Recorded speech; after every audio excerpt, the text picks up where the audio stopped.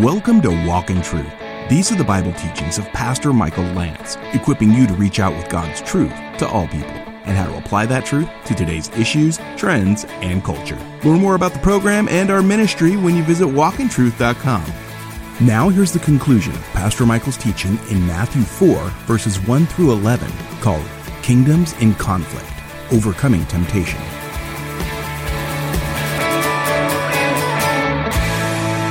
Let's say that you feel anxious. What should you do? Well, the Bible says be anxious for nothing. But in everything by prayer and supplication with thanksgiving, let your requests be made known to God, and the peace of God, which transcends all understanding, will guard your heart and mind in Christ Jesus. And then it says to begin to think about what is pure, what is good, what is lovely. How good are you and I at using the word in our moments of temptation? It's one thing to know the word of God. It's another thing to use it. Let's say you feel fearful. Well, there's so many scriptures that talk about fear not. There's a scripture that says the Lord has not given us a spirit of fear. 2 Timothy 1:7, but of power, love, and a sound mind. The master swordsman, our King, is showing us how to battle the prince of this world. If he needed to do it, how much more do I need to do it? And I know none of us have arrived in this, but certainly this is a key, that we stand on promises and quote the word of God, whether in our soul or out loud or both. Your word have I treasured in my heart, that I might not sin against you. We've got to use the word of God. And we've got to know the word of God. And I look at our landscape in the West, and I look at churches that have exploded in growth. And many of them have followed a model where the pastor will put a single verse on the screen, give scant attention to it. Hopefully it's in context, and give you a 20-minute sermonette and send you on your way.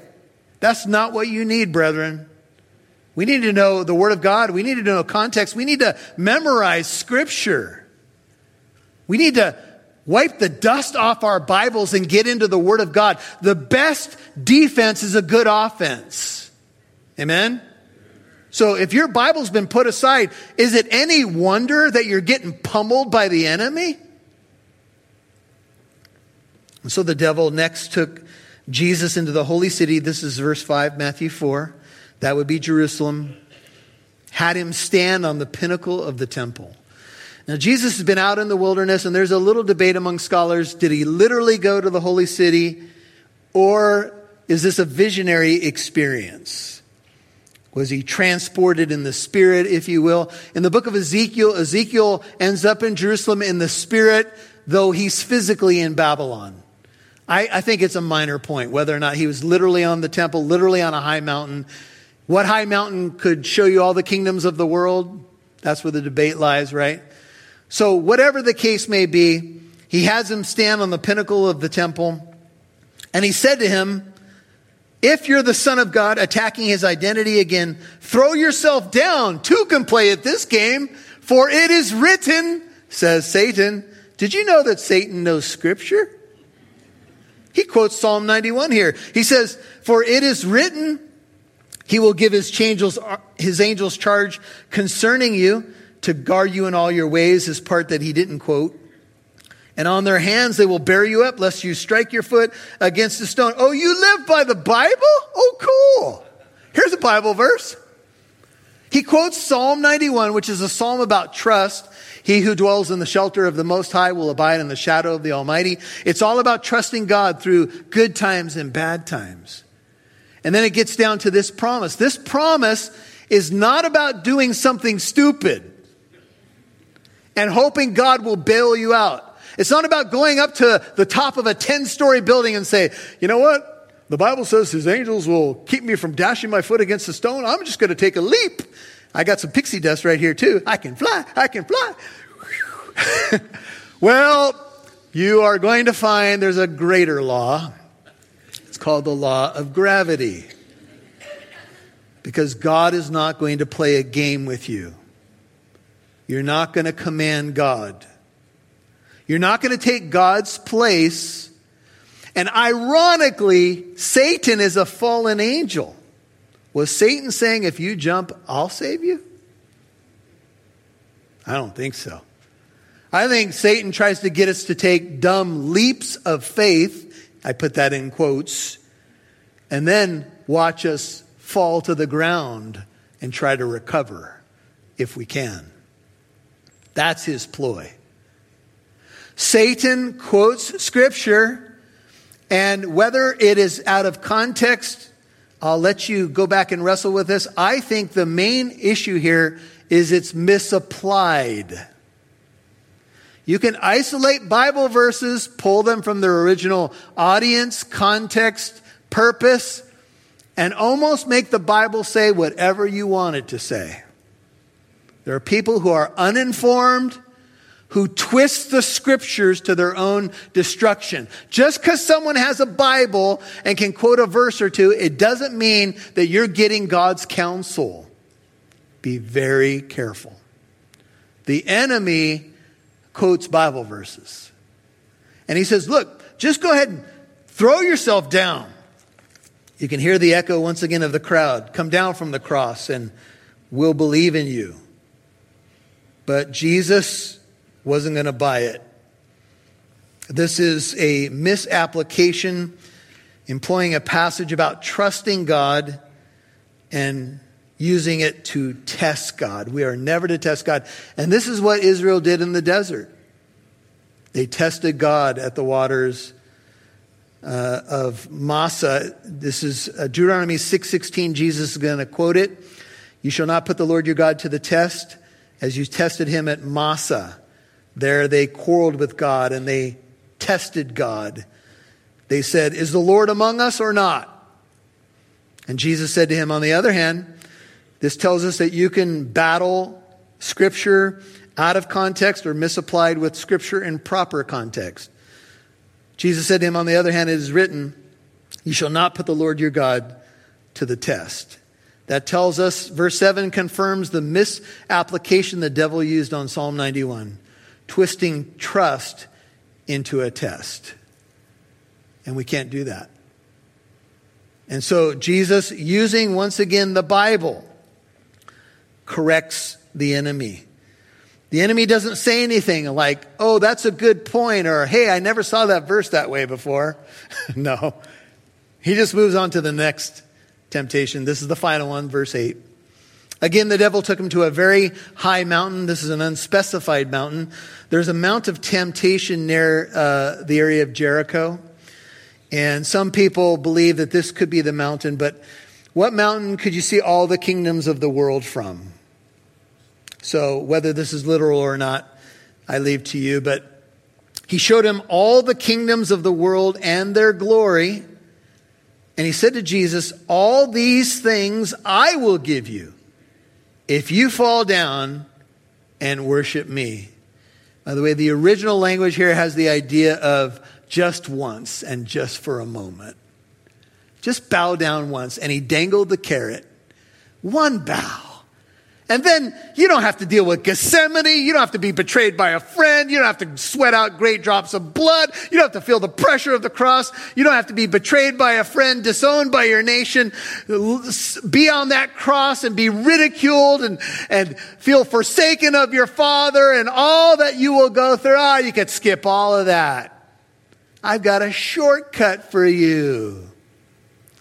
If you're taking notes, first temptation, take things into your own hands. Second temptation, force a miracle. Take a false leap of faith. Test God. Try him. Third temptation, take a shortcut. One bow. One moment of your life. What's the big deal? Can you imagine the Son of God bowing before the devil? Can you imagine any son or daughter of God bowing before the devil? Every knee will bow to Christ. He doesn't bow to Satan. But Satan makes it sound so good. Just one bow.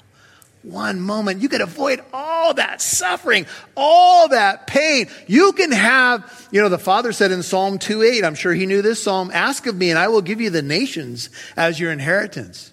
Jesus at the end of the book of Matthew will say, all authority in heaven and on earth has been given to me. Could Satan give Jesus all authority in heaven?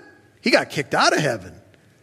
What could he make do on his promise to give him all the kingdoms of the world? What kind of authority did Satan have? Well, he's called the prince of the world by Jesus, called the God of this age by Paul in 2 Corinthians 4:4. Did he have something to give? Perhaps something, but it would still be empty. It still wouldn't ultimately deliver. And think of what it would have done. The Son of God would have violated his relationship with God. He would have become imperfect. He would have sinned. Our redemption would be lost. And the usurper who entered the garden in Genesis 3 would have had his way. Adam and Eve, our first parents, they're in the garden. Here comes the enemy. He comes to them in a perfect garden space with all the fruit trees accessible to them except one. What does he do? Oh, well, if you eat this fruit, you'll be as gods. Adam and Eve fell on their face in a garden paradise. The second Adam, do you see the picture? Jesus faces off with the enemy in a wilderness and defeats him. And he becomes a life-giving spirit to us. That's what the Bible teaches. The second Adam, the great God in human flesh, our great God and Savior Jesus Christ, comes to defeat the enemy, to purchase our redemption at the cross, to resurrect, to defeat death. Satan had nothing to give. Spurgeon calls him a liar, a murderer, and a wretched traitor, giving promises which he can't make do on. In fact, he knew that if Jesus would have bowed, it would have undone everything that God had planned. You'll hear more from Pastor Michael in a moment.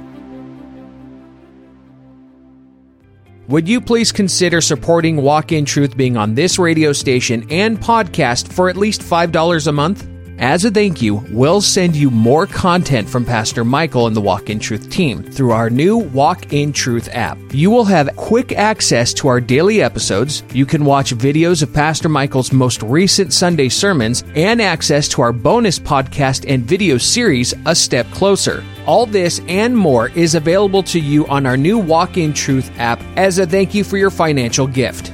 Please become a financial partner of at least $5 a month. Visit walkintruth.com. That's walkintruth.com. Thank you to all our Walk in Truth financial partners, and be sure to check out our Walk in Truth app, available in your app store. Now, back to Pastor Michael Lance, right here on Walk in Truth.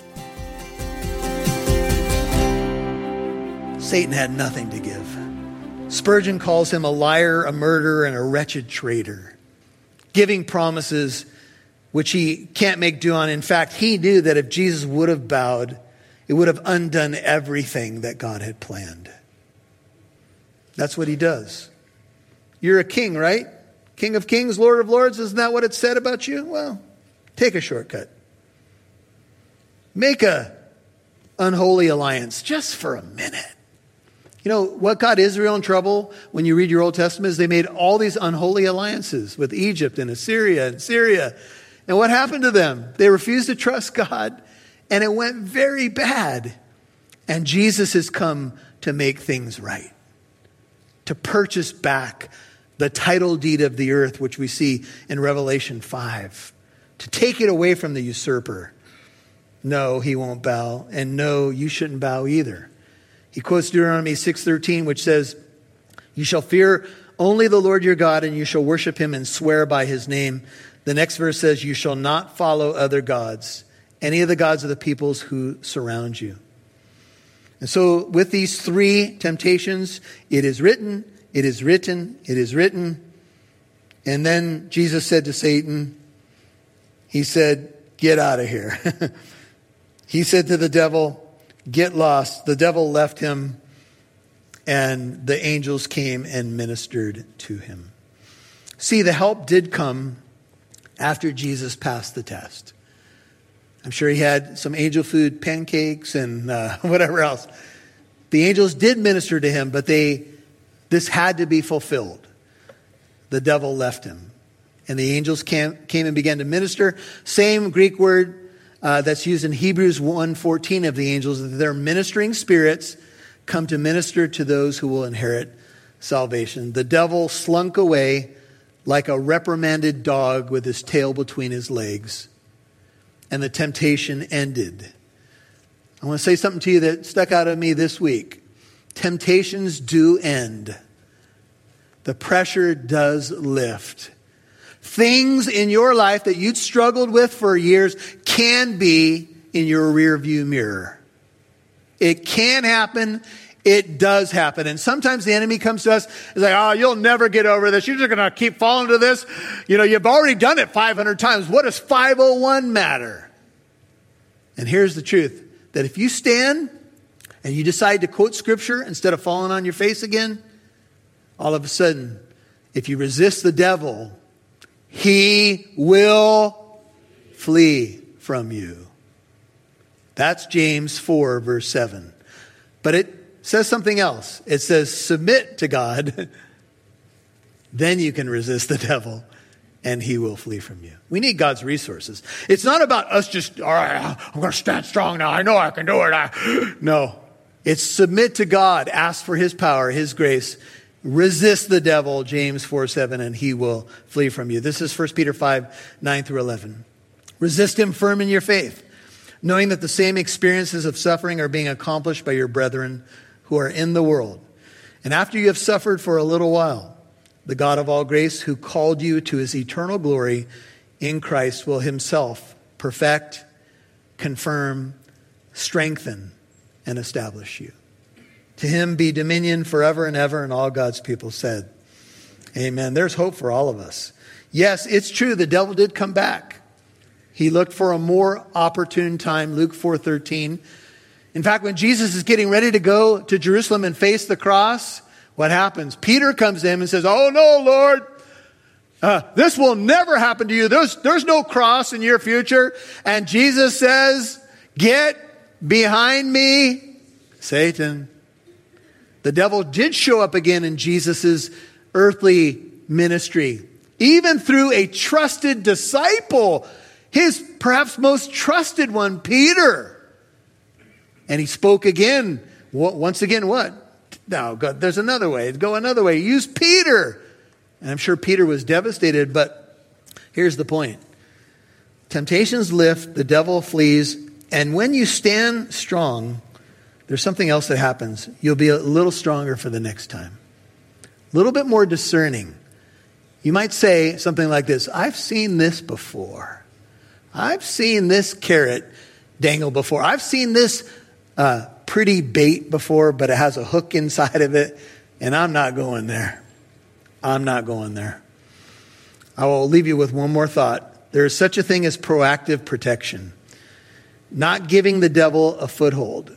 1 Corinthians 7:5 applies it to marriage. Come again together, lest Satan tempt you. Ephesians 4 applies it to unresolved anger. Don't let the sun go down on your anger. Don't give the devil an opportunity. There's such a thing as a proactive protection where you do some things so you don't put yourself in the position. Amen? So there are some ways that we can resolve things, or don't keep the door open to him. Don't give him a peg to stand on. And if temptation comes, the resources of heaven will be there to help us. Father, thank you for this section of Scripture. It's very illuminating, very important for all of us. We all face temptations of various kinds, Lord. And we may find ourselves right there at this moment. Sometimes the greatest temptation is to give up, or to get ahead of you, or not lean into heaven's wisdom or resources. And Lord, we're all prone to do it. And thank you for this great example of our great high priest who showed us how to conquer, who fulfilled all righteousness, and who is in heaven interceding for his people. And when we face our moments, Lord, of wanting to fold up the tent and give in, would you help us, Lord, to lean into you a little bit more and know your plans are good. Your ultimate destiny for each of us as believers is a wonderful one.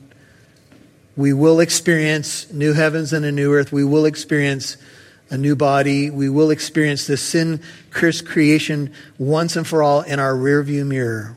You will wipe away every tear from our eyes. As we wait, Lord, as we walk through the desert of this world, and it often feels just like that, would you help us to trust you, to not be like ancient Israel? Help us to learn. And if we've made mistakes, and we all have, Lord, we've all fallen short, help us to learn from those and keep moving forward. And understand that part of this picture, a big part of this picture, is that you came to do what we could never do for ourselves. You lived the perfect life. You died on that cross as our sinless substitute. You resurrected from the dead, and we're so grateful because that is how we get saved. And would you keep your heart bowed? If you are not a Christian this morning, you're watching via live stream, this would be a wonderful time to ask Jesus to save you. He's already done the work. The cross has already happened. The resurrection has happened. But you must place your faith in Jesus Christ. And that would mean repenting of your sin, maybe even your sin of self-will and pride. Repent of that and trust in Him. Maybe you're a prodigal and you've been wandering, and maybe you feel like you're in a wilderness right now. Come back and He'll bring into your life living waters, even living waters in the desert, because He's good. And Father, for this precious congregation, strengthen us all. We realize that we hear a message like this, we're probably going to be confronted with a temptation sooner than later. So help us apply what we've heard. Help me to do that, Lord. So when we're feeling more weak and vulnerable, we can be on the alert and know the resources of heaven are more than sufficient to give us victory in Christ Jesus. In His name we pray, all God's people said. You've been listening to Kingdoms in Conflict, Overcoming Temptation, Part 3 on Walk in Truth. And that was the conclusion of Pastor Michael's teaching in Matthew 4, 1 through 11. If you missed any part of today's program, Walk in Truth is on Apple Podcast, iHeartRadio, Spotify, and many more podcast apps. Listen for free to Pastor Michael's teachings in more books of the Bible. We appreciate our Walk in Truth financial partners. You contribute to our ministry, broadcast, and podcast. As a thank you for your support, we've created the Walk in Truth app. You gotta check it out. It's available in your app store. If you'd like to become a Walk in Truth partner, any amount is appreciated. You can now give on the Walk in Truth app or visit walkintruth.com. Now here's Pastor Michael with the final word. Well, before us is our glorious King showing us how to deal with temptation. And it is a beautiful thing to think about the fact that when you go to Him for help, He knows what it's like to be tested in all points like us, yet without sin. He knows the key to victory. What is the key? The key is very simple. We all know it as believers. It's staying in prayer and the Word of God, and having the Word of God at the ready, even specific verses for specific situations. You may need a word of encouragement going through a trial. You may need a word of warning. Hopefully, as a believer, you have enough passages, in your heart. Your word have I hidden in my heart that I may not sin against you, so that you're ready to pull the sword when you need it. And the master swordsman, our great King, shows us how to do it. To answer every test with the truth of God's word, with a rhema word, if you will, a word for the specific moment and specific situation. Now that, of course, begs the need to know your Bible well enough. And some of you may be thinking, well, I can't even remember where Bible verses are. You don't always have to cite chapter and verse in terms of it's Matthew 4:11, but you need to know the essence of it to stand on it and defeat the enemy. The sword of the Spirit is the Word of God. That's in the book of Ephesians, chapter 6. This is Pastor Michael Lance, and we've been talking about kingdoms in conflict and how to overcome temptation. I mean, it doesn't get any more practical than this. And you know what? If you're battling temptation right now, be of good cheer. You're not alone. It's not a sin to be tempted. It's just what really matters is what you do with it. And of course, you don't want to put yourself in a situation where you're going to be tempted, and you set yourself up for a fall. So hopefully this content has been helpful to you. Hey, if we can pray for you in any way, you can reach out to us at walkintruth.com. That's walkintruth.com. If you're new to the ministry, we'd love for you to get more familiar with us, even find out how you can partner with us in prayer and in giving. It's all available at walkintruth.com. This is Pastor Michael Lance. I pray that the joy of the Lord will be your strength, and we'll see you right here tomorrow. And join us tomorrow for Pastor Michael's teaching in Matthew 4:12 through 25, called The Kingdom of Light. I'm Mike Massaro. On behalf of Pastor Michael Lance and Living Truth Christian Fellowship, thanks for listening to Walk in Truth, equipping you to reach out with God's truth to all people.